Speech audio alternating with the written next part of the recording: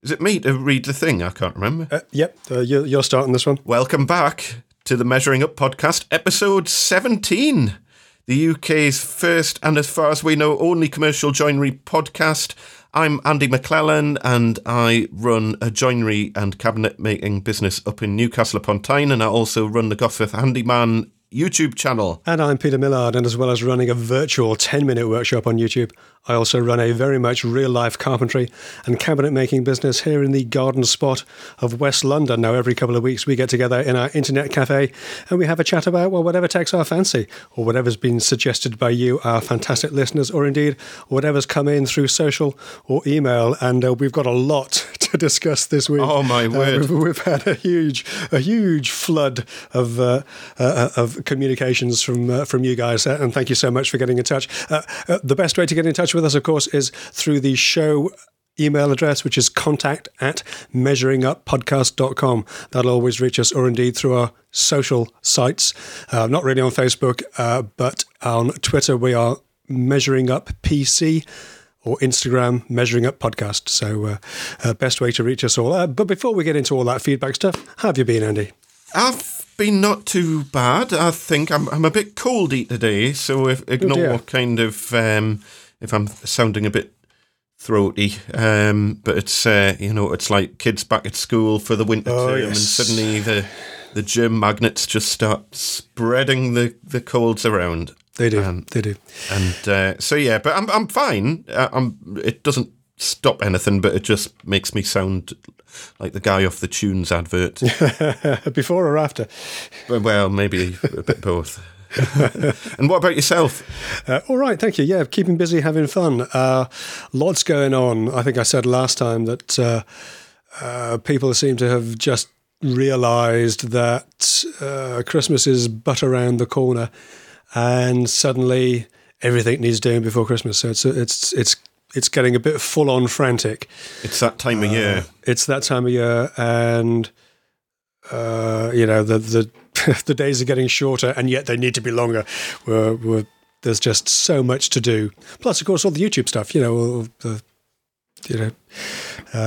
It's hard to fit it all in. Sometimes I'm getting really bad, actually, and very lax, and I'll apologise to everybody here, as I will on the YouTube channel as well, about responding to messages, emails, comments generally. I was chatting the other day with someone, and we were saying that YouTube comments are fine in that you get a comment in and you can reply to it, but if somebody replies to that, you get a notification about it, but you have no idea where it is. It's really hard to keep up with things. And again, throw in, Patreon and messages through Instagram or Twitter, and it gets difficult. I think we chatted last time about, there comes a point where you have to start sort of stepping back from it, and I'm just struggling to keep up with all that. Plus, work stuff. The paying work, the paying customers tend to appreciate a response occasionally as well. So that's got to take priority, really, hasn't it? So yes, indeed.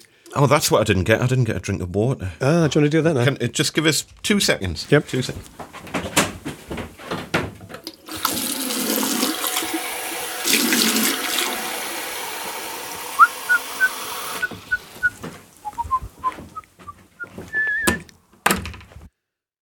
Andy's got Hold on, I can't hear you. A light bulb with 3 lights in it.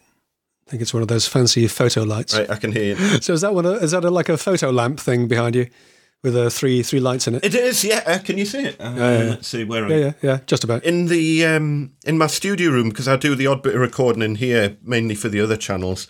And I've got a couple of those, and I did have the big diffusers on them, but the diffusers just take up so much room that I'm sacrificing the softness of the light to have a little bit more space, and I'm surviving with them without diffusers, and it's fine for the sort of stuff I do. Yeah. At least I've got the light. And who doesn't like the rabbit in the headlights look, Well, exactly. Especially when it glimmeringly shines off the top of my head.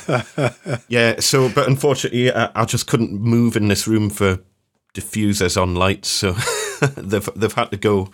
It's a bit of an experiment. We'll see how long it lasts. But yeah. The diffusers are tricky. I quite like the LEDs, but they're The photo LEDs are quite expensive because they can shift colour. You can change the colour balance of them, which is quite clever. And also the dimmable ones. I've got a couple of those. They're around 20 quid. They're not too bad. But, they're a bit direct sometimes. You need to soften them down a little bit.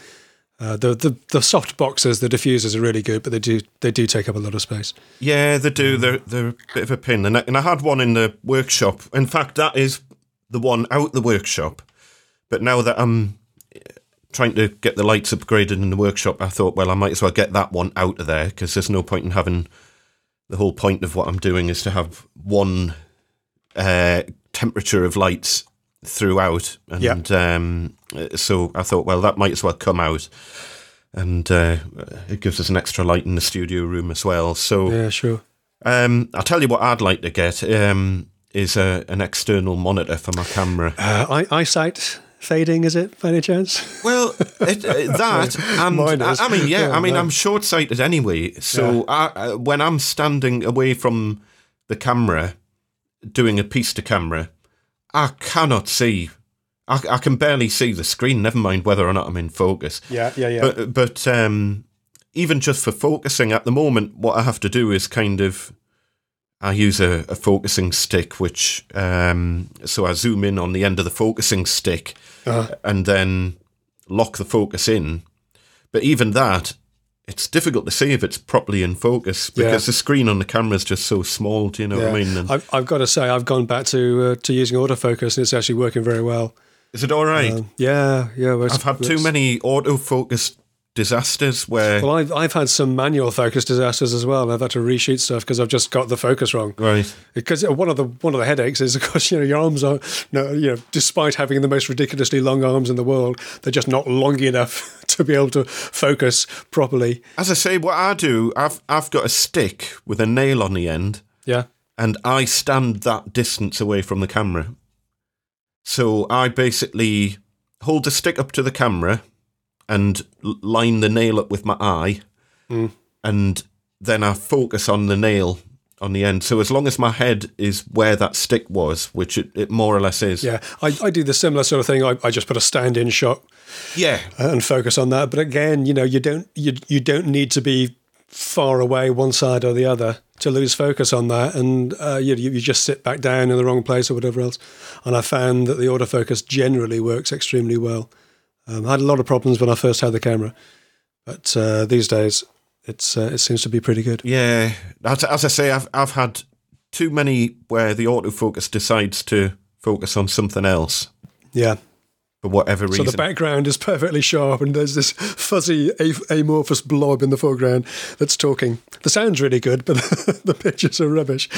And if it's just a relatively short piece, it's not the end of the world. But I've had ones, especially where I've been doing like my tax videos and stuff like that, where it's been like a great big, long, like 20-minute run. And then you go back and then you check it and it's like, oh, the whole thing is out of focus and you have to redo the whole thing and it's just like, oh, I don't believe it. It'll be that one perfect shot as well. You've said everything right. Of course. And the one perfect take where you do everything just right and you don't stumble over your words or say things wrong and it just sort of falls apart. Yes. I mean, I've got to say, I think mine's got some kind of facial recognition in it so that it sort of latches onto a face and focuses on that. Certainly, there's a little yellow or green box on the screen that sort of follows my head around, so it's either a target or it is actually latching on focus-wise, and that does seem to work pretty well. I'll tell you one thing. I was watching one of your videos just yesterday. I think it was the one about the thumbnail is like a tip of your sprayer. Oh, yeah. It's not your last video, but the one before, I think, and it was... you were talking about clearing out the tip of the spray gun, right, and your Grackle being going back for repair and all that. Yeah, and you did a piece to camera in that just using your phone. Yeah, did you? Is that the picture quality was amazing. I know, it's just incredible. The audio quality was amazing as well. I mean, it was to the point where it was like, okay, you're doing that to your phone, but do you have a separate mic? Were you using a lav mic? Was that just the phone mic? That's just the phone mic. It sounded perfect. If you keep it close enough to you, so for vlogging, that sort of thing, it's absolutely fantastic. Is that on the iPhone X, is it? Or? Yeah, it's an iPhone XS. Yeah. I've used them before and they've been okay, but in this one, it's particularly good. I'm going to do a Wednesday workshop on it, do a ordinary bloke's take on the XS to see if it's genuinely worth the money. Is it a 10 or an X then? Because they say 10. Right, because I know when it first came out, everyone was like, "Oh, this is the new iPhone X," and then X. Yeah, well, I don't know. Yeah, I don't know why they go with the Roman numerals. It's a bit kind of but it's supposed to be 10 because XS would be XS, wouldn't it? True. Yes. So it's a 10S. Yeah. So it's the 10S, and it's very, very good. I've got to say, it is. They are ridiculously expensive, but I'd say it's almost worth paying that for the camera. So alone, that in that video, you were talking about your air quality monitor, and I was going to mention on today's show my air quality monitor's packed in. So because mine has, exactly the same problem as yours. Really, it's just sky high readings. Just sky high readings, even when. Interesting. And I thought it was just me, and I was keeping the air filter running, and I thought, is the air filter like chucking particles back out into the room? Like, why is my? Because it was constantly sitting at about 3,000, and my workshop's normally about 400 or something like that. Baseline. And it was constant. I'd walk into the room, and it's like it can't just be the dust that's being raised up from me walking into the room. So I took it out the workshop and I set it up in the house in a normal room in the house, and it was still showing like 3,000 odd minimum reading. That's interesting. And it's only 6 months old, and I got in touch with the company I bought it off, and I said, look, I mean, it's only 6 months old, this, and I'm recommending this product to people. And is there anything that you can do here? Because, I mean, I assumed it would come with some sort of 1 year warranty or something like that. And they just said, oh, no, since it's over 6 months old, because it was like 6 months and 3 days old or something, we can't do anything. And I said, well, are you sure? Because if you're willing to sort this out, then I'll keep it as a product on my product list and stuff. Yeah. But I can't recommend it if it's going to break after 6 months. And they just said, no, maybe you can find a technician locally who can fix it for you. And it's like, oh, well, screw you then. So that's interesting. Okay. Yeah, so I know you mentioned that you'd bought another one. Did you get another one the same? Yeah, I bought the same one again. It's fine. I would highly recommend returning it because, as I say, mine lasted 6 months. Exactly the same problem as yours. Interesting. I would have sworn that it was because it was exposed to very high levels of paint dust and whatever else. I saw you saying that on your video, and I would have assumed the same, that it was paint dust, but my workshops just had normal MDF dust, nothing special. You can just buy the sensor. I bought another one because, I wanted one, and you can actually just buy the sensor. It's about 15 quid. Right. And I'm going to try changing that. No, I've already taken it back across the road. So I'll just change the sensor as an experiment. I might give that a try. But I'll mention that. I didn't know. That's interesting. I might have to stop recommending that then. Yeah, which is annoying because it did the job really well. Yeah. But there's obviously, and as I say, mine hasn't been subject to any paint dust. No paint dust or anything. It's just pure normal workshop dust. And one thing I will say is it is a real eye. I don't know if you did this before, but if you do take it into your house, it is a real eye opener what the residual dust levels are. Oh yeah, definitely. But it shouldn't be 3,000. No. But certainly my home, which is non-smoking, child and pet free, the residual dust levels here were higher than the baseline in the workshop, which is interesting. That's very interesting, and I wonder if that's because you've got the air filter in the workshop now. Then this was way before. This is way before the air filter. Oh, this was before. Oh well, I'll keep an eye on that certainly. And yeah, it's a pain because I mean I had a look at like other ones, and there's like an official one made by Fluke, and that's about £3,000 or something. Yeah. Oh well, that's why I bought this one because they're about they're a few £100 to buy proper one, if you like, one that will record over a period of time. Have you tried using your extremely quiet compressor to blow some air through it? Because it's got a little fan in it that sucks the air. Yeah, no, I have, and I always used to keep it pretty clean anyway, so I wouldn't let dust build up on top of it and things. Yeah. I would always every couple of days just give it a gentle blow just to keep the area there's your problem right there, sir. I know, I've looked after it too well. Yes. You've been forcing compressed air into it. Yes. No, that's a drag. I'll keep an eye on mine then, because I would have sworn that. I mean, mine only happened directly after I'd been doing that heavy spraying with the little HVLP, and there was a lot of paint in the air. There was a lot of overspray. So I'll keep an eye on the new one then, because they're reasonably priced, but if you have to change them every 6 months, it's slightly self-defeating, isn't it? Yeah, it'll become quite expensive. So, what should we have a look at? Some of the follow-up. Yeah, I mean, we got some great follow-up this week from a variety of people. I don't know if everybody has given their permission to use their names, so we'll just refer to them by first names for now. But we got a lot of follow-up on the on the qualifications side of things when we talked about what does an apprenticeship mean, what does a qualified joiner mean. Again, one of the things that really comes up is how much it varies in different parts of the country. We had a Robert from up in Scotland who said he's very much a modern apprenticeship, 4 years long, 2 years of college and 2 years on site, gaining the necessary job site experience. The adult apprenticeship is only the 2 years college portion of the apprentice process, which is interesting. He says when he was at college, he attended 2 weeks at college and 2 weeks at work. So it's sort of half on, half off for the period.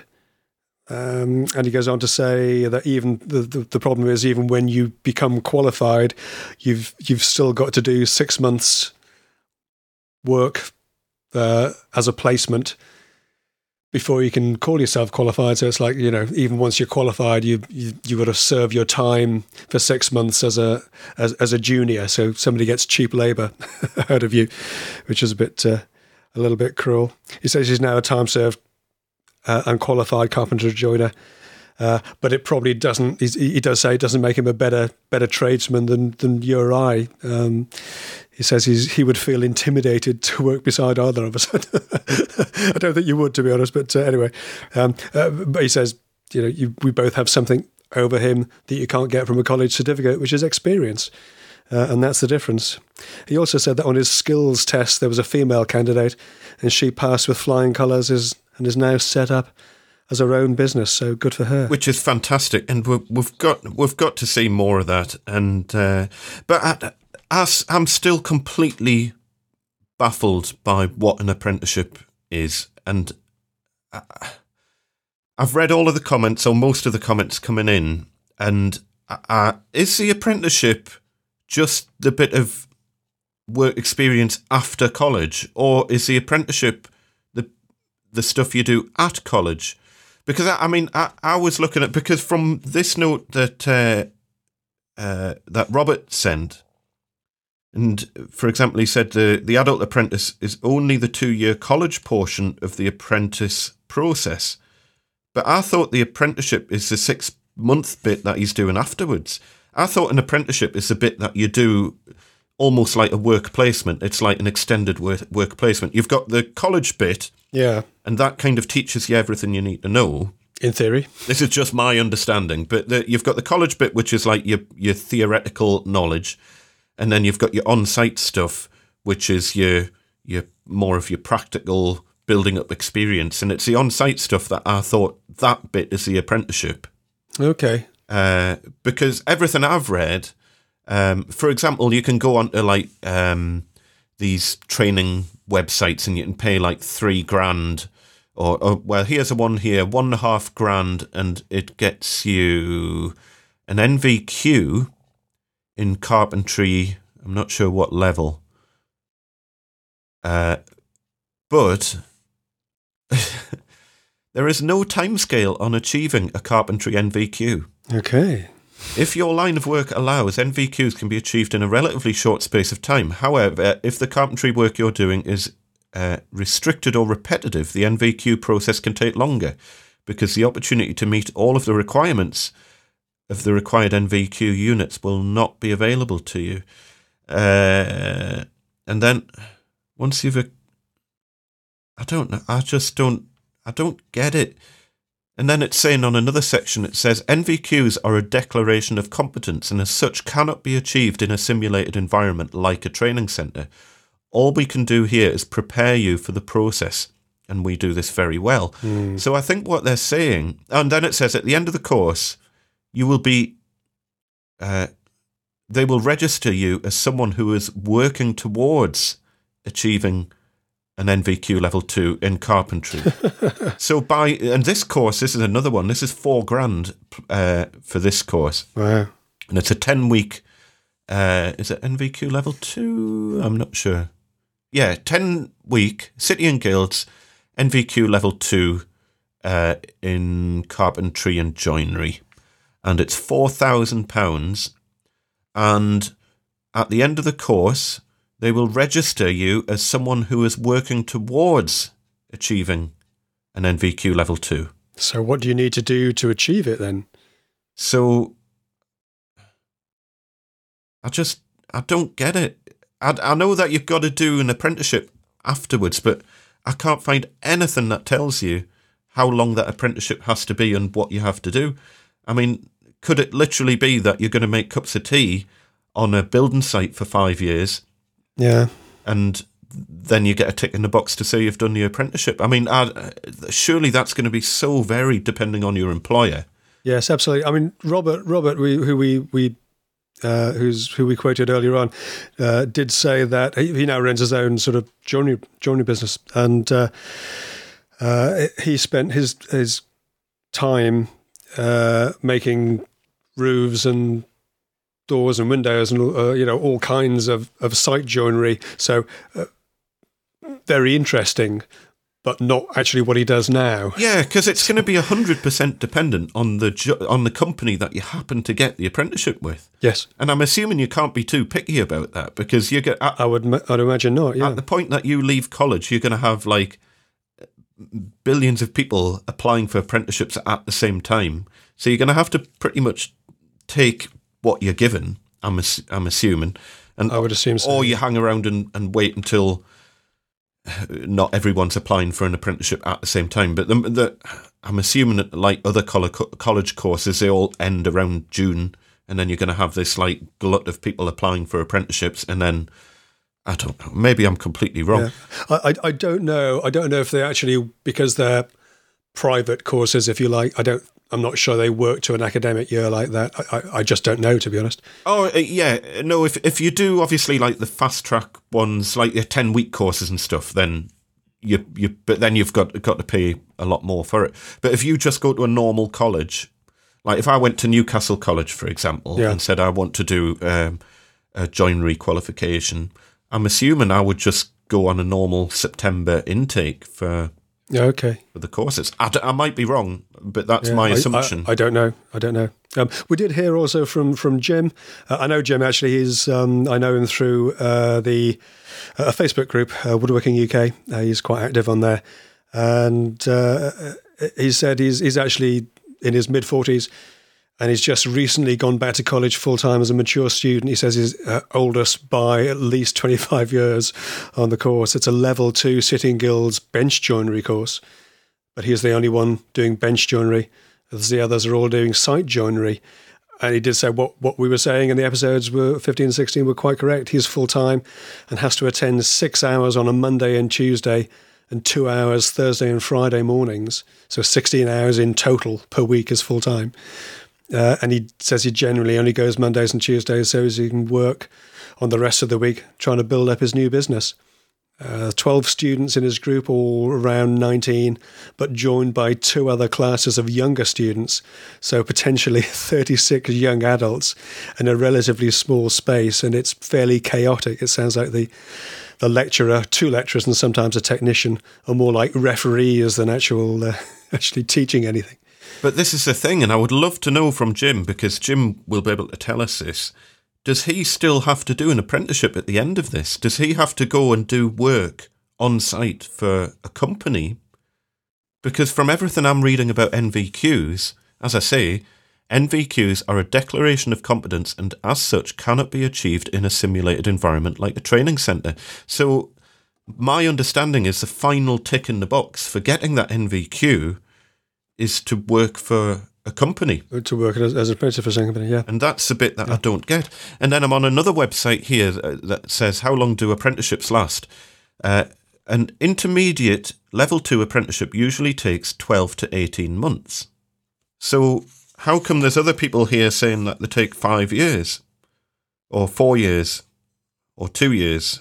Either way, none of them add up to what is on. No. And this is on another, well, it's another random website selling joinery apprenticeships. So I don't get it. There must be people out there who can. Maybe there is just no black and white answer to this, but yeah, maybe Jim can get back to us and perhaps clarify that. And obviously, if you do want to get hold of us, then the email address to reach us on is contact@measuringuppodcast.com. Jim does go on to say that all he has to do for the course is to build a small door and staircase using hand-cut joints, because that'll come in handy. The only theory lessons that he needs to complete are in health and safety and building theory, both of which he says are very basic. There's nothing on marketing, technology, SketchUp or similar, and no help on how to start out on your own, as most will go on to apprenticeships or work for small firms. That's interesting. So yes, it does sound like the apprenticeship is in addition to doing 12 months to get your level 2 NVQ, Sitting Girls. I mean, the fact that they're not even teaching basic SketchUp skills, or I mean, it should be Fusion 360 or something like that. SketchUp or Fusion 360, they should at least be touching on it. I mean, they don't have to go into it in detail. Well, the reason for that is almost certainly that the college lecturers don't know how. Yeah. But you get taught what they know, hopefully. It's a tool of the trade. And you don't get taught what they don't know. Much like the reason we learned French in school is because that's what they could teach.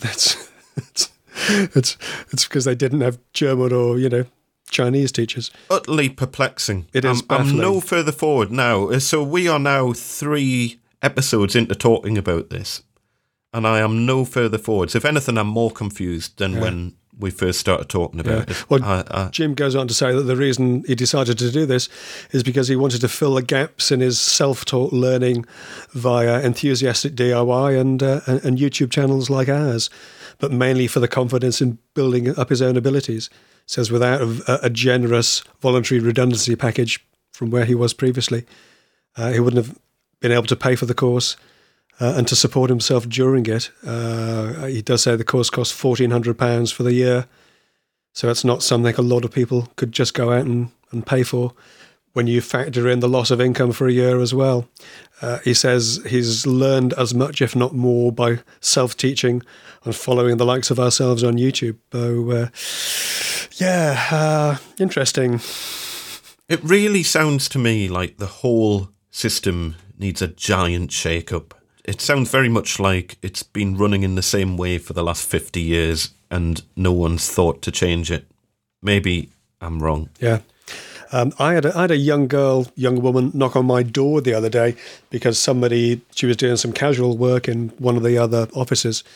And she says she's a qualified bench joiner looking for work.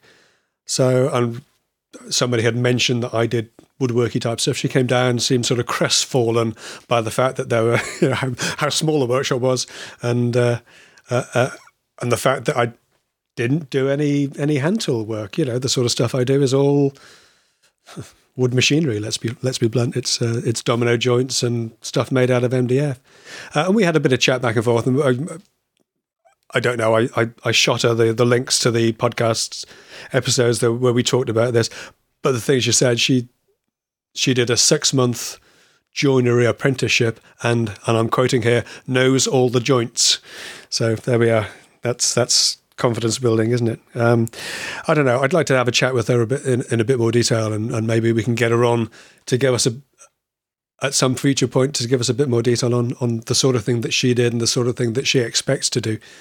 But having done 6 months as a 6-month course as a bench joiner, I'm not sure what you come away with in terms of trying to find work afterwards. And whether or not you can make those sort of joints in a commercial environment as well. Because if you've been doing those joints and you only know how to do them by hand, well, that you're in for a in for a big shock.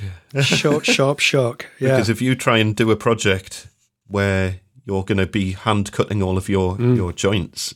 Go on, tell me, when was the last time you hand cut a mortise and tenon or a dovetail? Well, it would have been on a project for a present for my wife, which is going to be a video on my channel at some point. Woo-hoo. It's been sitting there. It's been waiting to get edited for best part of 7 or 8 months. So she does actually have the gift now. You know, yes, you're not making her wait. It.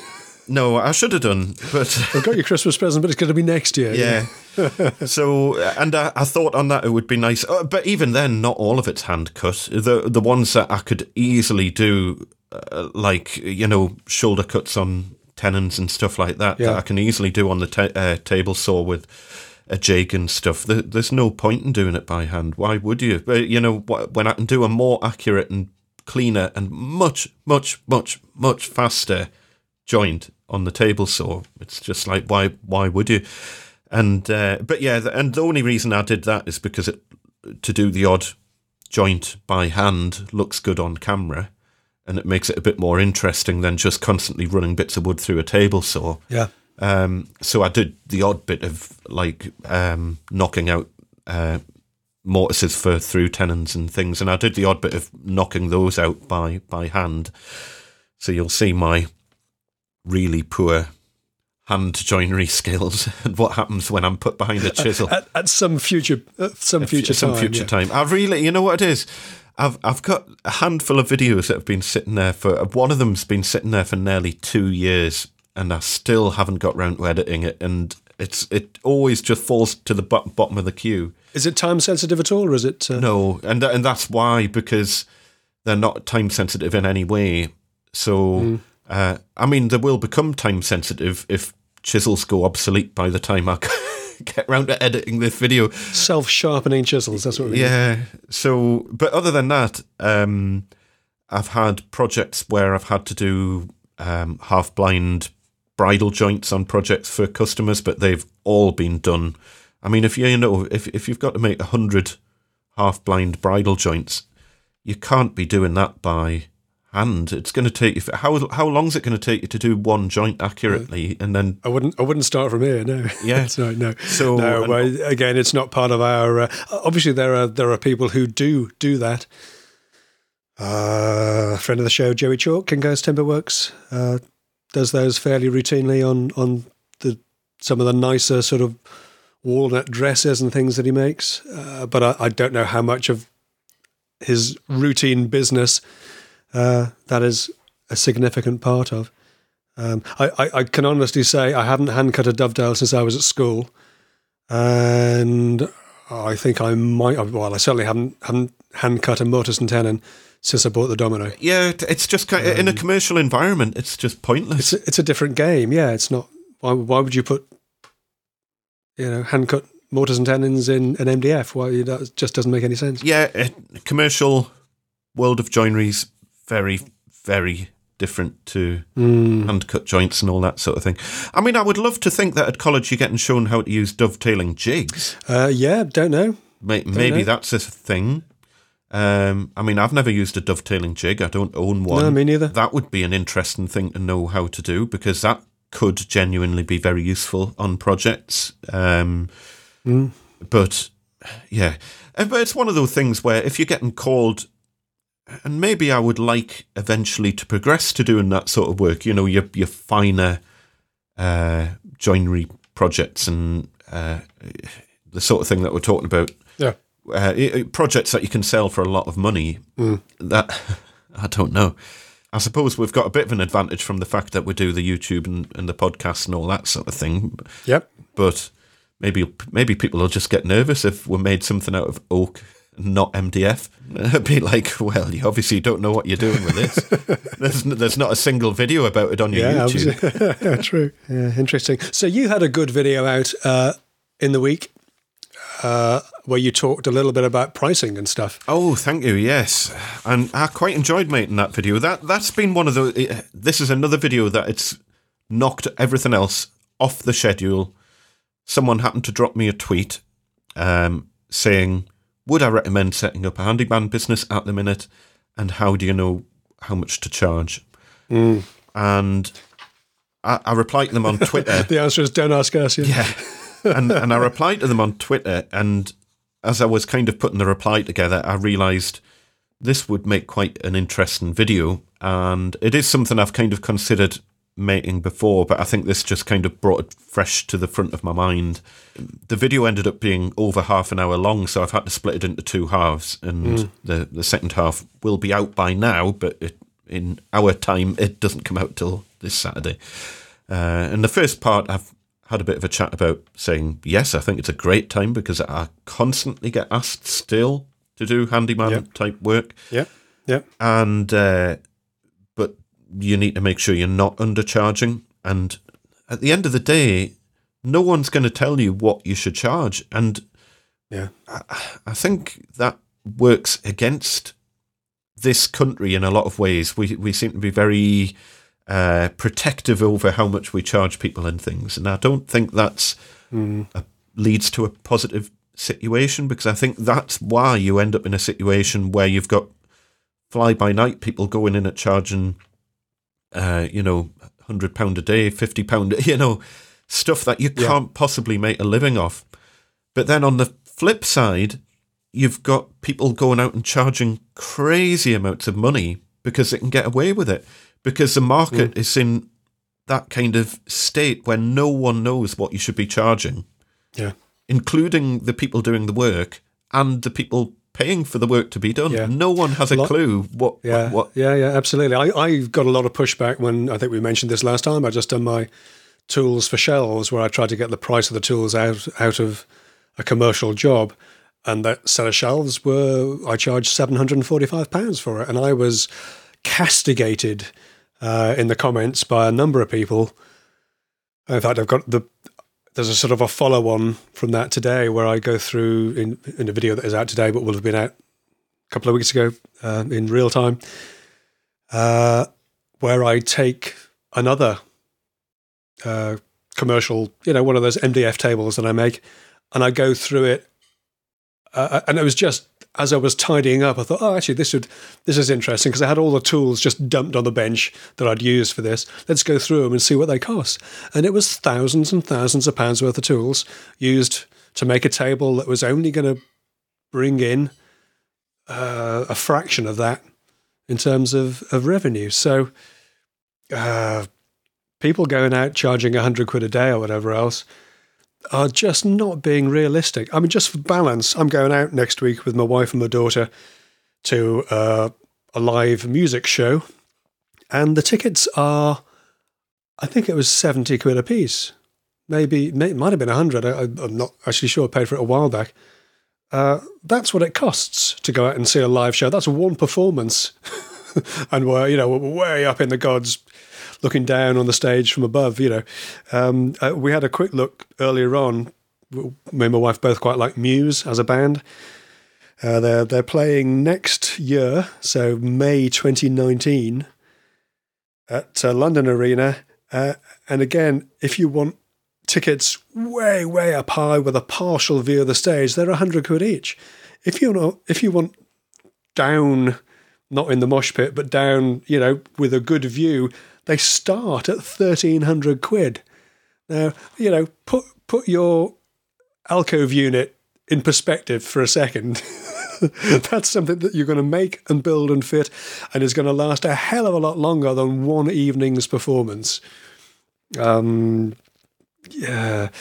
seem to be in an odd situation as well as carpenters and cabinet makers, where we seem to want to compete with each other to see who can do the cheapest price. We've mentioned it before, I know, the old Screwfix forums. Scriffic is a UK retailer, and they had a forum before we had stuff like Twitter and Instagram and Facebook and whatever. And guys on there would constantly try and outcompete each other to see who could work cheaper. We had guys on there who were claiming they could hang a door for 15 quid and were proud of that. But why? Why would you be proud of that? That seems like madness. And this is kind of a reason that I touched on the end of the first video. The whole work out a plan for what is a sustained rate of work. Because I think you've got a lot of youngsters who are coming straight from college and they're going straight on the sites and they're seeing people, and they're working ridiculously quickly. Because they're getting pushed to do so, especially on bigger building sites where they're getting paid, per job. Yep, piecework. And they're getting pressurized from the companies that they're working for to get the job done. I mean, I was watching quite an interesting video. I might include a link to it on dry lining and dot and dab dry lining. It's a company that does dry lining, and they happen to put a video up on YouTube of them dry lining a room. They had, I mean, how long would that take you to dry line a room, with dot and dab, including getting all... Dot and dab, I've done it, and it takes me a lot. Dot and dab I quite enjoyed, actually. It's quite good fun, but getting a length of 4x2 and sort of whacking that sheet of drywall of plasterboard against the wall. I mean, but yeah, I'm not fast. For the best will in the world, if I was to have a stab at that, and it would be a right mess, it would take us a couple of days, I would have thought, to dry line a room. This guy, and the video, it's had like 2.3 million views. It's obviously gone viral. None of the other videos have had this many views. But as I say, I'll include a link to it. And this guy dry lines a room in an hour. Gee whiz. And the video is obviously cut, and it's only like a 30-minute video or something, but it's not cut that much. Wow. And it's like, wow. And to be fair, he seems to do a pretty good job. He's actually using a square. He's actually using a level, and it looks like a good job, and it's like, wow. But you can't keep that rate of production up for your whole life, because you are going to slow down. Yes, you made some very good points in your video, and I'll just recap a couple of them. One was the distinction between a handyman and an odd job man. That distinction down here is lost by and large. People don't understand that. A handyman being a multi-skilled person, so you can do a little bit of everything to a decent standard. Whereas an odd job man is somebody you call to do garden clearances, or maybe put a new door handle on, or whatever else. A very, very important distinction. And the other thing is, you mentioned about costing and pricing. If you've got 20,000, if you want to earn £30,000 a year, and it's not a lot, and your overheads are 20,000, well, that's 50 grand a year. You've got to find that's £200 a day for every working day of the week, and you're not going to work every day of the week. You're not. If you're working, let's say you can get 4 billable days in a week, and that's a lot. To be honest, I work on less than that. I forecast on less than that. Then suddenly you've got to be charging 250 quid a day. That's a realistic set of figures. Easy to be a busy fool, I think. You also mentioned as well the Mum's Net type forums and whatever, and I that really struck a chord with me, because I'm on this next door sort of round robin email list sort of group thing, and I actually stuck this on Twitter earlier in the year. It was a post from somebody looking for a handyman. Handyman, looking for a competent handyman. Please, no builders, I can't afford you. Sad face. Here we go. Painting, tiling, wood filling, fit new sink and unit, replace some laminate flooring and some little bits and bobs, all needing done before November. And this was posted in September sometime. So a couple of months. References would be helpful too. Now, you want that for the less than the price of a builder, as I put on Twitter, and the moon, and stick as well while you're at it. I get so wound up by these sort of posts that people put out there. And the one that I mentioned on the video, and I'd only found it by chance. I didn't, that was kind of top of the list of Google searches, and it was the first one I clicked on for handyman rates, handyman carpenter rates or whatever. I can't remember what I searched for. But I didn't do any digging to find that, and it was straight away into that. A carpenter's charged X amount, and it's far too expensive. Can I get a handyman to do all this at like a quarter of the price? Yeah. And the carpenter had quoted £140 a day, which I think's staggeringly cheap. Yeah. And it's like, okay, got to find someone who'll undercut them. And so you absolute. But they were buying all this like solid oak bifold doors and, stuff that's not cheap. Yeah. And and then they were pleading like how little money they had and pleading poverty. Oh, I'm so short of money. I don't earn much. I would still love someone charging £100 a day. If you charge £100 a day and you're listening to this show, please send us a note to tell us what your take-home wages in a year. Yeah, we'd love to know. No names mentioned, completely anonymous. Please tell us if you're charging £100 a day or less and you're not employed by a company and you're not a subcontractor, so you're running your own business and you're charging less than £100 a day. I mean, how would you even do that? £100 a day, £2,000 a month, £24,000 a year, let's say. You could only be doing that by using the family car, working from home completely with a bag of tools in the boot and a workmate. If you say, what was it, £100 a day? So let's be really optimistic and say you do work 5 days a week, which you won't. But let's say you do 5 days a week. So that's 500 a week, and you're doing, say, 48 weeks a year. As you say, 24 grand a year. And that's not your take-home wage. No, that's gross. You then have to pay for the whole running of the business out of that. And for the best will in the world, you will not work 5 days a week. It's not possible. So let's say you work 4 days a week.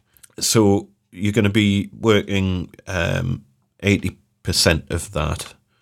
It's 0.8, so 19.2, and then knock off all your... You're going to be lucky if you're bringing in 15 grand a year. Lucky. In which case, that's pretty much what you'd make working full-time at McDonald's, I think. I think you might be shocked at how little they earn at McDonald's, but it can't... Well, I looked, and for over 21, I think, it's about £8.50 an hour. So £8.50 an hour would be about 16 grand a year. So either way, you cannot be bringing in more than... The only way that you would be bringing in significantly more than 15 grand a year is if you're working like 60-hour weeks. And yeah, in which case that's going to kill you. It's going to... Yeah, it's not sustainable. That. So, but happy to be proven wrong, but I'd love absolutely. to know, what is your pre-tax profit, your yearly pre-tax profit that you're putting on your tax return if you charge less than £100 a day? Yeah. Please tell us. Please prove us wrong. Please do. Fascinating. So, yeah, we've got the second part of that video coming out on Saturday, where I'm touching on a few jobs that I get asked to do all the time, or I get asked, do I know anyone who does X, Y, Z? And that'll be quite an interesting one, because there's jobs out there now that no one's doing. And as a result, you could probably go out there and charge whatever you like, because there's no market to compare it against. Yeah, I was curious about what you were going to come up with. That I thought, what part of it might have been, well, you could start a YouTube channel. No, no, not if you want to make money.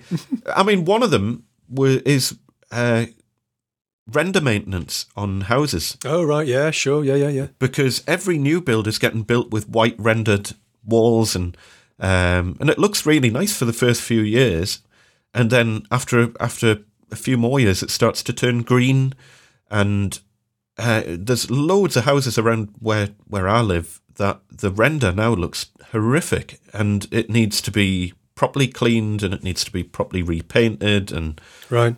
you could set up a company just doing maintenance of render, and I'm sure there are companies out there doing it, but I haven't seen any advertising around where I live, and we are in a prime spot for it. And you could go out there and charge, say 400 quid a house, 500 quid a house, and if you could get that done in a day, Yeah. you're probably looking easy 300 quid a day profit that you could make off that. I would have said, if you get all the materials and scaffolding and stuff like that. And anyway, that's interesting. That's one of them. Yeah. But I'll not spoil the surprise for you for Saturday. No, please What don't. else did we get on the handyman side? Oh yeah, that was and I got a note from someone saying about like pricing and people pricing to the extreme side of things. And someone was quoted to have a new boiler fitted, and the plumber came round and said, well, the fitting cost will be £1,000. Mm-hmm. Which I thought, well, fair enough. If I'm getting a new boiler fitted, I don't mind spending £1,000. And his next sentence was, it'll take about 6 hours. Okay, good money. So people saying that you should only charge £100 a day, and I know fitting boilers is highly skilled and you need to be certified and all that sort of thing, but they're charging £160 an hour. Yeah, absolutely. So do the math. Anyway, it is an interesting topic. I'm sure it'll come up time and time again. But the nice thing is that 99% of the comments to my video, because again, it was one of those videos that the comments could have gone either way. Yeah. And 99% of the comments, even from time-served craftsmen, have said, I 100% agree with what you're saying. There's the odd person saying, oh, no, you could never charge that. But 99% are saying... you always get people saying, well, you can't charge that round here. Regardless of what you're actually asking. The people will always say that. I had, again, on the videos where I've talked about this, I had a couple of guys, one from New Zealand and one from Australia, who are now over here and working, and they've said exactly the same thing, that the rates are too low. When there's a skills shortage, we should be putting prices up, not trying to compete to see who can do it cheapest. And now is the time to do that. Now's the time to do that. Absolutely. Now, this is it. If you've ever been waiting for a time to put your prices up, yep, this is it. We're in that time. There's a massive skills shortage at the minute. Yeah. Just because you can't find work, and maybe that's a business model thing and you need to look into how you're marketing yourself or presenting yourself or whatever. I can't explain that. That's too detailed to go into it in the podcast, because there's so many little factors that can have an influence on why work's not coming through the door. Yes. But on the whole, as I say, I'm not advertising at all, and I've now put a thing on my website saying please don't get in touch, because it was getting to the point where I just don't have time to reply to people, and I didn't want people sending replies and then me getting a bad name for not getting back to them. So now I've changed it so it more or less says I'm booked up for the whole of next year. If you want to send me a note, feel free to send us a note, and if something happens, I get a cancellation or something, then I'll try and fit you in. Yeah. But please don't expect a response. And I'm still getting 2 or 3 messages a day from people just saying, I know you can't get back to us, but can you add us onto the list? And I'm not advertising anywhere. So yeah, it's crazy, isn't it? Go figure. I had a guy email me the other day to see if I could do. He's just moved to London from somewhere, and he's got sort of something that was a little piece of a table was lost in a move. And could I make another one for him? He said, well, it's not really what I do. Or he's got a family heirloom plant tray that's got a broken corner that needs re-gluing back on. I said, well, look, it's not really what I do, but, if you're local, I'm happy to have a quick look at it and see if it's something I can help you out with. I thought, somebody just moved to the country, maybe to the city, maybe he wants, other work doing, maybe in like some nice fitted bookshelves or whatever else. Oh yeah, fantastic! Thanks so much. I'm in Bayswater. Well, Bayswater is about an hour away, so that's stretching the notion of local for me. I was thinking, well, if you're the other side of the park or something, or a couple of streets away, I'll consider it. And of course, I said, I got this email in. I was away last weekend visiting family, and I got this in while I was in the car. My wife was driving, so I just shot him a quick note back. So I'm away now. I'll get back to you next week. And he started chasing me on Wednesday. Oh, do you think you're going to be able to do this? Now, the guy obviously needs it doing, which is fair enough. But I just had to go back to him yesterday and say, look, no, I'm sorry. That doesn't constitute local, I'm afraid. Best of luck. Hope you can get it sorted. But as I said, in the first instance, it's really not for me. There you go. You got to disappoint some people sometimes. You're never going to be able to keep everybody happy. But this is where the industry's ended up, though, isn't it? Because people have been charging so little for so long that so many good tradespeople have gone out of business, or they've gone off to just work contracting or subcontracting, where they can make substantially more money and not have to worry about being the person doing the quotes and running the business and everything else. You're just given the work on a plate effectively, and it's like, well, why bother? And this is a situation we've ended up in where no one can find anyone to do the work now. And as I say, I do partially blame it on these ridiculous Mumsnet articles that come around, because people read those and think anyone who charges more than £100 a day is trying to rip them off. And it's like, oh, well, I'm only on £6.50 an hour, so therefore everyone else should only be on £6.50 an hour. Well, maybe £8.50 if you're working at McDonald's. Let's be clear. True. Yeah, I know. It is a crazy sort of situation, really. The thing that's come up periodically with me is that you get somebody who says, well, my son-in-law does woodwork, and he says it shouldn't cost more than £75, to which you can only say, well, tell your son-in-law he's got the job, because I'm not doing it for that, But that's fine if you're working as a subcontractor, and if you're working on a building site or something where, and even then I think you probably get a lot more than that, but like a day. But if you're not having to go out and do the business side of things. The business side of things takes an enormous amount of time, and I think this is what people just don't understand. That I think the son-in-law in this scenario is somebody who mangles a bit of Conti board in the garage of a weekend, right? Rather than somebody who is actually in the business, in the trade. But that's a glorified paid hobby, isn't it? Yeah, I don't even think he was paid, but yeah, he probably sells copper futures or something and does does this for fun. It's funny, it's interesting, but we just need to do like a select all and delete on every Mumsnet post on the internet. that would solve a lot of problems. Very true. While we're talking about things that are awesome, let me tell you about this week's sponsor. This week's episode is sponsored once again by Ooznest. Ooznest.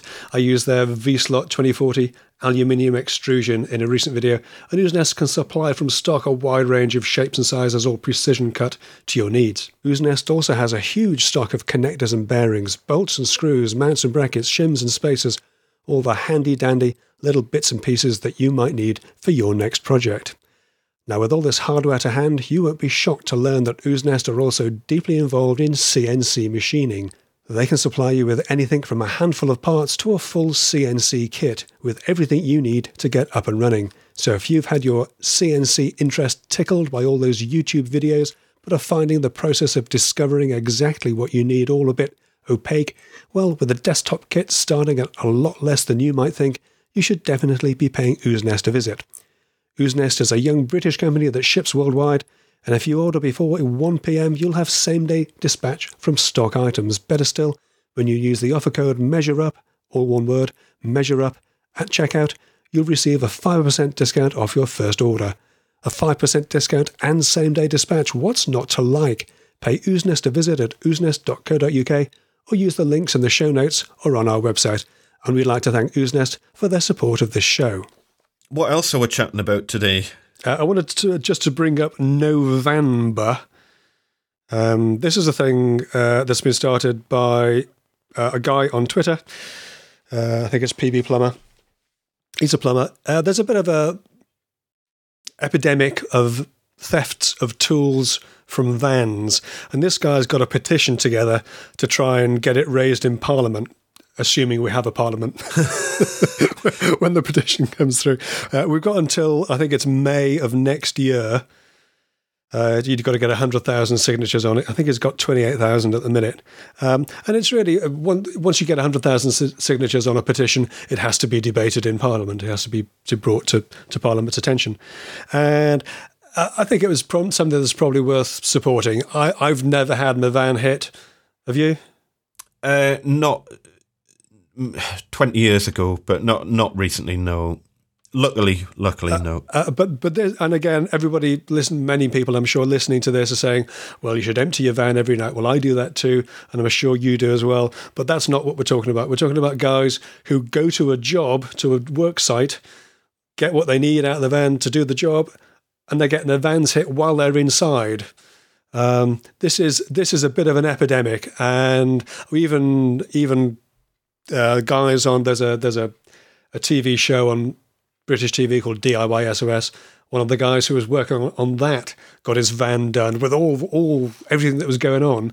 He got his tools nicked. I've heard of some horrific things happening, like people hanging around the car parks of your builders merchants and DIY stores, literally waiting on people with vans to just go into the store and then. Well, I've actually seen the opposite of that. Don't go there very often, but there's a Wickes store, which is a bit like a Lowe's or a Home Depot type place here in Britain, and pretty much every week there's a van parked in one corner with a bunch of dodgy looking blokes flogging tools for cash out the back of it. And I've reported this. I've called the police and said, look, this is happening. And they've said, how do you know there's a crime being committed? I said, well, I don't, but don't you think, you should have a car around here, go and give them a tug and see what, I bet the van isn't taxed for starters. And if we've got somebody in the area, we'll see if we can send somebody by. They're only there for a couple of hours on a Wednesday morning or whatever else. But total disinterest. And one of the big problems is that if by some strange chance these guys do get caught, they're getting fined 50, 60 quid and a slap on the wrist. It's no deterrent at all. So if you can support this, it's probably a great thing. There's a link in the show notes to the petition to tackle tool theft, because stealing somebody's tools is pretty much the lowest form of theft. You're not just nicking something that somebody owns. You're stealing something that somebody uses to make their living from. It's the lowest of the low, absolute lowest of the low. Maybe you're insured and all that, but you've still got to deal with all that. You're going to lose your excess. You're going to deal with getting your van repaired. You won't get the full price of the tools back because those nice people at insurance companies will try and wriggle off the hook using any means they possibly can. So try and get on board with this. I've signed the petition. I'd encourage everybody else to do that as well. It's called November.com. If you go to that link, there's a link to the petition that you can sign, and we'll put a direct link to the petition that you can sign down in the I was going to say the video description note in the show notes of this week's episode. Definitely get that done. And the other side as well is that when something like that happens, it's the amount of time that you're offline and you can't do any work. Yeah. Because you're having to sort the mess out. And, it could be a week or 2 weeks that, your vehicle might be away in the garage or absolutely. And especially mobile workers. And this is one of the reasons, probably my top reason why I'm not set up for mobile working, is that I would be so nervous about having. Yep. I've seen some of the setups that people have in their vans, and it's amazing. I mean, literally like a portable workshop with full racks of shelving and parts and tools and track saw storage and all that, MFT, even table saws and stuff as well. Absolutely. And I would not be able to sleep at night with the way things are at the moment with this van theft epidemic that seems to be going on. I think it's absolutely shocking, and hopefully the November thing will go some way to getting this problem sorted out, because it's absolutely, well, it's just, as you say, it's the lowest of the low, isn't it? It's not completely out of control, but it does seem to be a particular problem. Is it an epidemic? I don't know, but it's happening an awful lot to an awful lot of people, and let's try and get some actual deterrents in place to see if we can get this stopped. Yeah, so if you can, sign the petition. Costs you nothing. All it takes is a couple of minutes of your time. So follow the links in the video description and add your name to the 28,000 people who've already done this. And we'll see if we can get 100,000 people on this list by next year, so we can get it debated in Parliament. If we have a Parliament. If indeed we have a Parliament, yes. Do we want to talk about, if we're not a news show. That's a brief topic for the show. Well, I mean, I was thinking that maybe we should talk about it at some point, but it's such a giant topic. We don't have to, more just from a broad sense of what the hell is going on. When we set up the podcast, we had sort of broad topics that we wanted to stay away from. We weren't going to talk specifically about our families. We're not going to talk about religion. We're not going to talk about politics. We've stayed away from most of those. But yeah, we are here in Britain in a bit of flux, let's say. Jeez, honestly, I'm just sick of hearing about it now, I must admit. It's so... If you don't live in the UK, all we hear about on the news now for the last 2.5 years, or whatever it is Brexit. That's all that gets talked about, and it's to the point where people just don't care anymore, and you know, it's such a shambles. It's beyond belief. It is. We're recording this the morning after a supposed agreement in principle has been reached with the EU to negotiate Britain's exit out of the EU, and overnight, half a dozen ministers have resigned. The Prime Minister, Mrs. May, was questioned extensively in Parliament yesterday for hours, and very aggressively. And just I don't get a newspaper, but going through the newspaper headlines and looking at the foreign newspaper headlines, apparently Britain is in disarray, and yet here we are. Everybody else is carrying on as normal, to the best of our abilities. I mean, I just don't. I had someone reply in the comments to the handyman video where I had said, yes, I think it's a great time to set up in business because there's loads of work out there.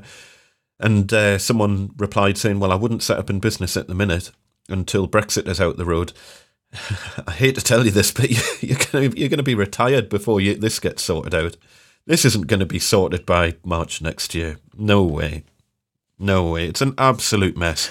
And regardless of the state of the relationship between Britain and the EU, and the US, come to that, the people who live here will still need bits of furniture making. They still need repairs doing.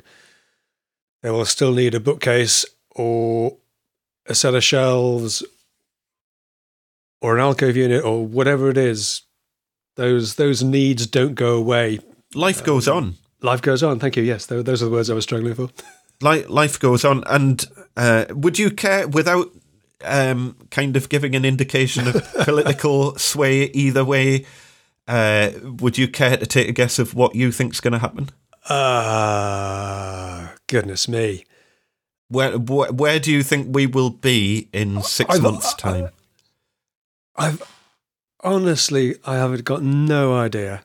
I'm pretty sure we will have severed relationships with the EU. Whether that's with an agreement or without, I don't know. But I think whatever tenuous links we have currently, I think will be gone. Whether that's with an agreement or not, I just don't know. Couldn't tell you. Wouldn't want to guess. I don't think anything's going to happen. Do you know? That's my gut feeling at the minute. I don't see how they can fix the mess of where they've got to now. And May, without giving any, whether you're pro May or against May, she's had the poison chalice of having to deal with this. I mean, I don't think she'll make it through. Oh no, she's gone. She's history. She's gone. And when she goes, there'll have to be a re-election, and then goodness knows what will happen from that. It wouldn't surprise us if there's another vote on the back of all that. And then what question would you even ask in the vote?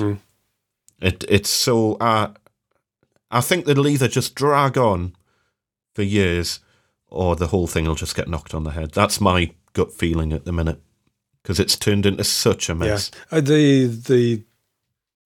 I have no feelings either for Mrs. May, the Prime Minister. No feelings either way. I feel sorry for her in that. I feel sorry for her. Yeah. Position. On the other hand, she took on the poison chalice of Brexit, and it was never going to be anything other than an unholy mess ever since Dave, Mr. Cameron, resigned. Well, he picked up his ball and went home when the vote didn't go his way. I'm not a fan of former Prime Minister Tony Blair, but give the guy his due. he never asked the question until he wouldn't ask the question until he was sure which way the vote was going to go. And Dave made a huge mistake, huge screw up, asking that question when he did.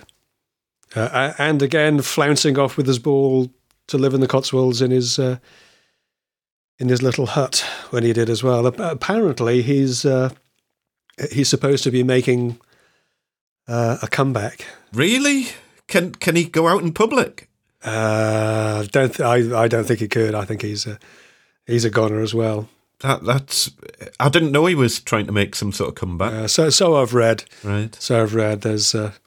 He's putting out feelers to see how the land lies. I think the land may well be a minefield. Oh, I think he just needs to stay hidden away. I think he's probably one of the most unpopular people in the country on both sides of the fence. Yeah, absolutely. So, well, it'll be interesting to look back. I think it's interesting to touch on stuff like this every now and again. Just every now and then. I say, well, historic purposes, because at some point in 6 months' time, you're going to have people listening to this episode for the first ever time.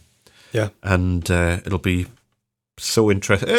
If nothing else, people are a bit more attuned to politics than they have ever been, to the point of not wanting to know anything more about politics. It, yes. I think it's just confirmed people's disbelief in the systems. And anyway, there you go. Yeah. There's a topic. There's a topic for another day in another podcast, possibly. Yeah, it would be just. Well, I don't even know. No, I can't even go there. It's. I don't know how they can fix it. I just don't get it. I don't understand what can be done. And I've seen arguments on like the Labour side, and I don't think any of those would particularly fix the problems either. I don't. I'm generally the kind of person who I don't like to come up with a problem without also having an idea of what the solution would be. But in this case, I don't know what the solution would be. Out of interest, I haven't seen. Does anybody know what the actual agreement is? We've heard that an agreement has been reached, and everybody's talking about the fact that it's been reached, but I don't actually know what it is. Nobody's actually said, and this is the agreement. This is what we've hammered out so far. Not really, because it's this 500-odd page document that got submitted to Parliament. Yeah, well, okay, will somebody praise it for us then, so we can have an inkling? I mean, my only rather than all these clever politicians. Understanding is that it keeps us in some weird customs union while not being in the EU, but I don't really understand the full extent of how that affects me. and it doesn't sound like a very good thing. So, but it more so because I don't understand what it means. Welcome to the club. I understand what it means to be in a single customs union, but I don't understand how you can be in a single customs union without also being part of the club, if that makes sense. Yeah. So it sounds like a really, really bad position to be in, from what I can understand. So, but that's I don't understand it. So no, I'm with you. I don't get it. I don't understand. Moving on, but in the same theme, have you ever broken or damaged anything valuable? On a customer side? Yes. Not a whole country or anything, just not a whole country. I don't think I have. I need to get my thinking cap on there. I don't think I have. Have you? Let me tell you my chandelier story. All right. Oh. It was an absolute classic Fools and Horses moment. It was, I used to do, back in the handyman days, when I was starting to transition, if you like, into doing a bit more sort of carpentry type stuff, through somebody I knew, I was recommended to this family, and they're kind of sort of part-time property developers, quite wealthy. They bought a house for a lot of money, spent $500,000 on the refurb in a fancy part of London. And there were just a few little bits and pieces that they needed doing, but they're very particular. They know exactly what they want. And they had matching crystal chandeliers up in the bedrooms. And I can't remember what I was doing. I don't know. They didn't want them taking down, or they wanted them taking down for cleaning. That was it. And obviously it's over a bed. And they had some other guys there doing some painting, and purely by chance they'd left a dust sheet over the bed. And I was up on a set of steps, and I was just I was trying to figure out how the thing came down. And these are crystal; they're big, heavy things. And I could see what was happening. And I'd taken the rose off, and I'd removed that, pulled that down. I was just looking at it, and the whole thing just sheared. It just snapped off. Timing was just, and it just went. And one of those things where you look at it and think, I should probably try and catch. No, I'm not going to try and catch that because that'd take my arm off. It was a big piece, and it's a lovely big old house, high ceilings and everything. And this thing went down with such a crash. It was just waiting for somebody to move the rose, basically, and then it would just went off. So it wasn't, technically my fault, and yet, my impact of being there and fiddling with it definitely accelerated the fracture. But the little hooky thing that it was attached to just sheared. Just literally came apart, and it went down with such a crash. And then there's that terrible sort of silence afterwards, and you can hear from downstairs, big house, basement, and I was right up at the top, and you can hear sets of footsteps hurrying all the way up the stairs. Are you all right? Oh, yes. Lordy. Bit of a problem. I gather you were okay. Oh, I was fine, yeah. It didn't hit you on the way down. And what were the customer all right? Did they understand it wasn't your fault? I said, look, I'm so sorry, but this piece just snapped, and I could show them. Right, she said, right, okay. Well, it's not there, so obviously it's broken. What we'll do, we'll get onto the insurer straight away, she said. Wow. Ah, dear. It's those times where you're just praying you've got an understanding customer and a reasonable customer. Yeah, they were fine about it, thankfully. And not someone who's going to instantly just start trying to play the blame game. And yeah, that was one time when I thought, oh, I hope my public liability is up to date. But that's just about the only thing that's happened to me in a customer's home. Wow, I need to give it some thought. I'm sure there must be stuff. Because I keep photographs of every job that I've done. I need to go through. I've probably blacked it out if it was a bad one. If it was something really bad, I've probably intentionally forgotten about it. I mean, there's plenty little things, but that's just part of the job. Where you get frustrated and have a little break, and you come back to it the next day, and it's like, oh, well, why didn't I just do this? But that's just par for the course. But not on a customer site. I mean, way back in the day on one of my own house renovations, I drilled through a gas pipe, but that was relatively easy to sort out in the scheme of things. It didn't cause any problems.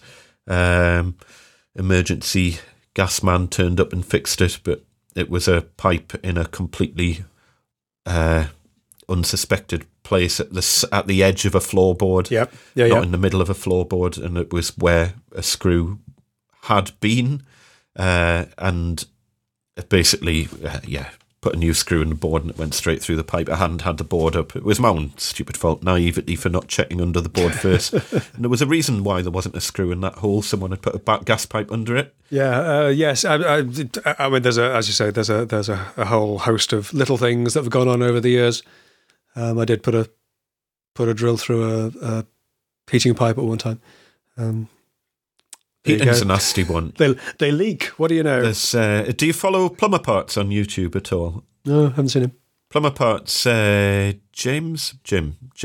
Anyway, great channel, all about plumbing stuff. It's quite entertaining. And he put up a video not that long ago about the worst ever disaster he had. I'll not tell you about it. I'll have to go and have a look. But it's heating related. And we'll include a link in the show notes. And great. All you can do is listen and think, oh no. And you hear each part of the story unfolding that's like, oh no. And and it doesn't get much worse than that. And anyway. How are you at losing and misplacing stuff? And then finding it again? I heard that I heard about your router bit. It wasn't the one on our back garden then. No, it wasn't the one in your back garden. I lost a router grooving bit. I was all set to do my doors, and I couldn't find the bit. It was just nowhere to be seen. It was in none of the usual places. And then I came to pick up a router this week, and blow me the grooving. I bought another one to do the doors, and Wilden Tool do a great job, get it to you next day. And I did all that. And then I picked up a big handheld router to do something this week. And there was my grooving bit in the router. Now, I've never, ever used that handheld. I use a big 60mm grooving bit, 1/4 inch depth, 60mm wide. It's not the sort of bit you're going to swing handheld. Or if you did, you'd know about it. So I've never used it. I've no idea what it's doing. It was actually in the collet, good and tight, so it's obviously been put in with a spanner, and I've just got no recollection of it at all. It's funny. I must have done it because nobody else has access to the workshop. But it's just a complete blank. I mean, sometimes when you're on autopilot, and especially if I end up on the phone, I'm a wanderer when I'm on the phone. Oh, yeah. And I'll be wandering around and I'll start pottering, doing things while I'm chatting to people, and I'll end up that's my worst possible time for when things get misplaced, because I will do things completely subconsciously while just chatting away to people. The worst things for me is I've got a neighbour, Jonathan, who is the unit next door but one to me. He's a precision engineer. He's made all kinds of handy little metalwork bits and pieces for me. In return, he can help himself to all the bits of scrap that I have lying around. He regularly knocks on my door, and when he does, I almost always have something in my hand that I put down to go and deal with him. And it's somewhere. It's somewhere, but I don't know where I put it. He came in one time when I was cleaning, after my Graco died. I did all the spraying with a little HVLP sprayer, and I was just cleaning the nozzle, and I'd taken the end off to clean it up properly. And he knocked on my door. I put it down, and it was gone. And of course, I can't carry on spraying because that's the bit you need. So where is it? What do you know? And eventually, I found it under a piece of tissue that I happened to have in my hand while I was cleaning it. But it was, for a good 15, 20 minutes, it was getting almost panicky because I needed to get on with this. I already had one sprayer go down. I couldn't afford to lose a crucial part of another one. And it turned up eventually. But my grooving bit has come back. So now I've got a spare, which is really good. But I need to make sure I know where they are. It'll be interesting. You'll have to try and track back how that ended up in your router. I just have no recollection of it because it's not. It was a router that was out. but it's not one I use with that bit. I've never used it with that bit. I don't know why I would put it there. Was it something where you thought, you've got a router table, haven't you? Yeah. So was it something where you thought, oh, the router table's covered up, I'll do it by hand, and you've put it in, and then you've thought against it? No, I would never do that. I'd never use it handheld. It's just and it's one of those things that would never leave the workshop. So I knew it was in there somewhere, but I had no idea why. And some fool had obviously put it in a router and tightened the collet up, and then put the router down so you couldn't see it. Of course, because it's a grooving bit, it's flat, and it was flushed up against the dust collection cover, so it wasn't immediately obvious. I wouldn't normally see it. Funny. I still think it's utterly bizarre that on the day that we were talking about this, our poor hamster died a couple of weeks ago. Little Cookie the hamster. But he'd had a good innings, He was the oldest hamster I've ever known of. Oh, bless. And so obviously, young daughter and son, and we had to do the whole little funeral march, yeah. Funeral and ceremonial burial in the back garden for little Cookie. Yeah.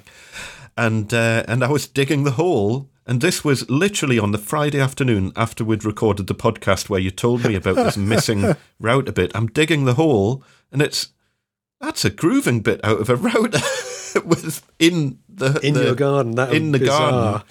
Garden. Definitely not mine. In Cookie's grave. That's a very precise grave then, if you're using it cutting it with a router. And so very bizarre, and that looks like it's been underground for a long time, and you'll see there's a picture of it on my Instagram. Yeah. And but it was on the afternoon that we just chatted about it. I was like, what's the chances? Anyway, we're best wrap it up. We've been chatting for ages. I think we've better head. We've been rapiding on for quite long enough. Talking of Instagram, I'm on Instagram at 10 Minute Workshop. What's your handle on Instagram, Eddie? At Gosforth Handyman on Instagram and at Gosforth Andy on Twitter. I'm at 10 Minute Shop on Twitter. Those are both good ways of getting hold of us individually. We do, of course, have a show Twitter and show Instagram. It's at Measuring Up PC on Twitter and at Measuring Up Podcast on Instagram. Of course, you can also email us at the show here, contact@measuringuppodcast.com. And I'm going to add a contact form onto the Measuring Up podcast website, because I know a lot of people forget what the email address is. So if you just go to measuringuppodcast.com, hopefully by the time this show's out, there'll be a little contact button, and you can just fill in the form on there if you want to get in touch, and then you don't have to remember the email address. Yeah, that'd be fantastic. We've got to be careful with our email address when we give it out. We don't really want it going on the website or in the show notes, because they get reproduced so many times, and we want to preserve that email address, because obviously it would be a bit of a disaster if that email address got spammed to death and then we had to change it, because we've been talking about that email address on all the podcasts to date. So hopefully we can keep it. We'll see in 100 shows' time if it still exists. 100 shows' time. Let's see where we get to. A massive thank you to all of our Patreon supporters as well. Interestingly, we've only got 3 slots left now on our shout-outs, Patreon shout-outs. That's amazing. Thing on Patreon, which is fantastic. So if you do want to shout out on the show, there's only 3 more slots remaining at that at the moment. But a massive thank you to Douglas Steele, This'll Do, Brendan at the Shades Workshop, Tim Bowers, Nick Fajardo, Adrian Millington, Chris Davison, Paul Gardner, Eddie Carroll, James Hewitt, Carl Poutney at the Strawbite Workshop, Steve Avery, Peter Tone, Owen Bullock, Tony Carnell, Adam Padley, Chris Mark Duthie, and Max Vietz. Also Mark Duff, Ben Harker, Harry Capper, John T. Lynch, Duncan, Chris Stokesmore, Ben Campbell from the Colonel Collective, Jason Williams, Wilson Chan, Kevin Steer, Dominique Kujinskin, Andy Farmer, Randall Davis, David Chisnell, Kevin Miller, Piece of Timber, Peace, very clever, Jim Hooper and Andrew Marnell. Yeah, thank you to everyone for helping us keep the lights on this show. Remember, you can go to patreon.com/measuringuppodcast if you want to help support the show. That would be massively appreciated. Talking of which, we need to get on with the after show, don't we? So I think we'll wrap it up for today and just say thank you very much for listening. Always a pleasure to have had the pleasure of your company, and we'll see you in a couple of weeks' time. See you in a couple of weeks.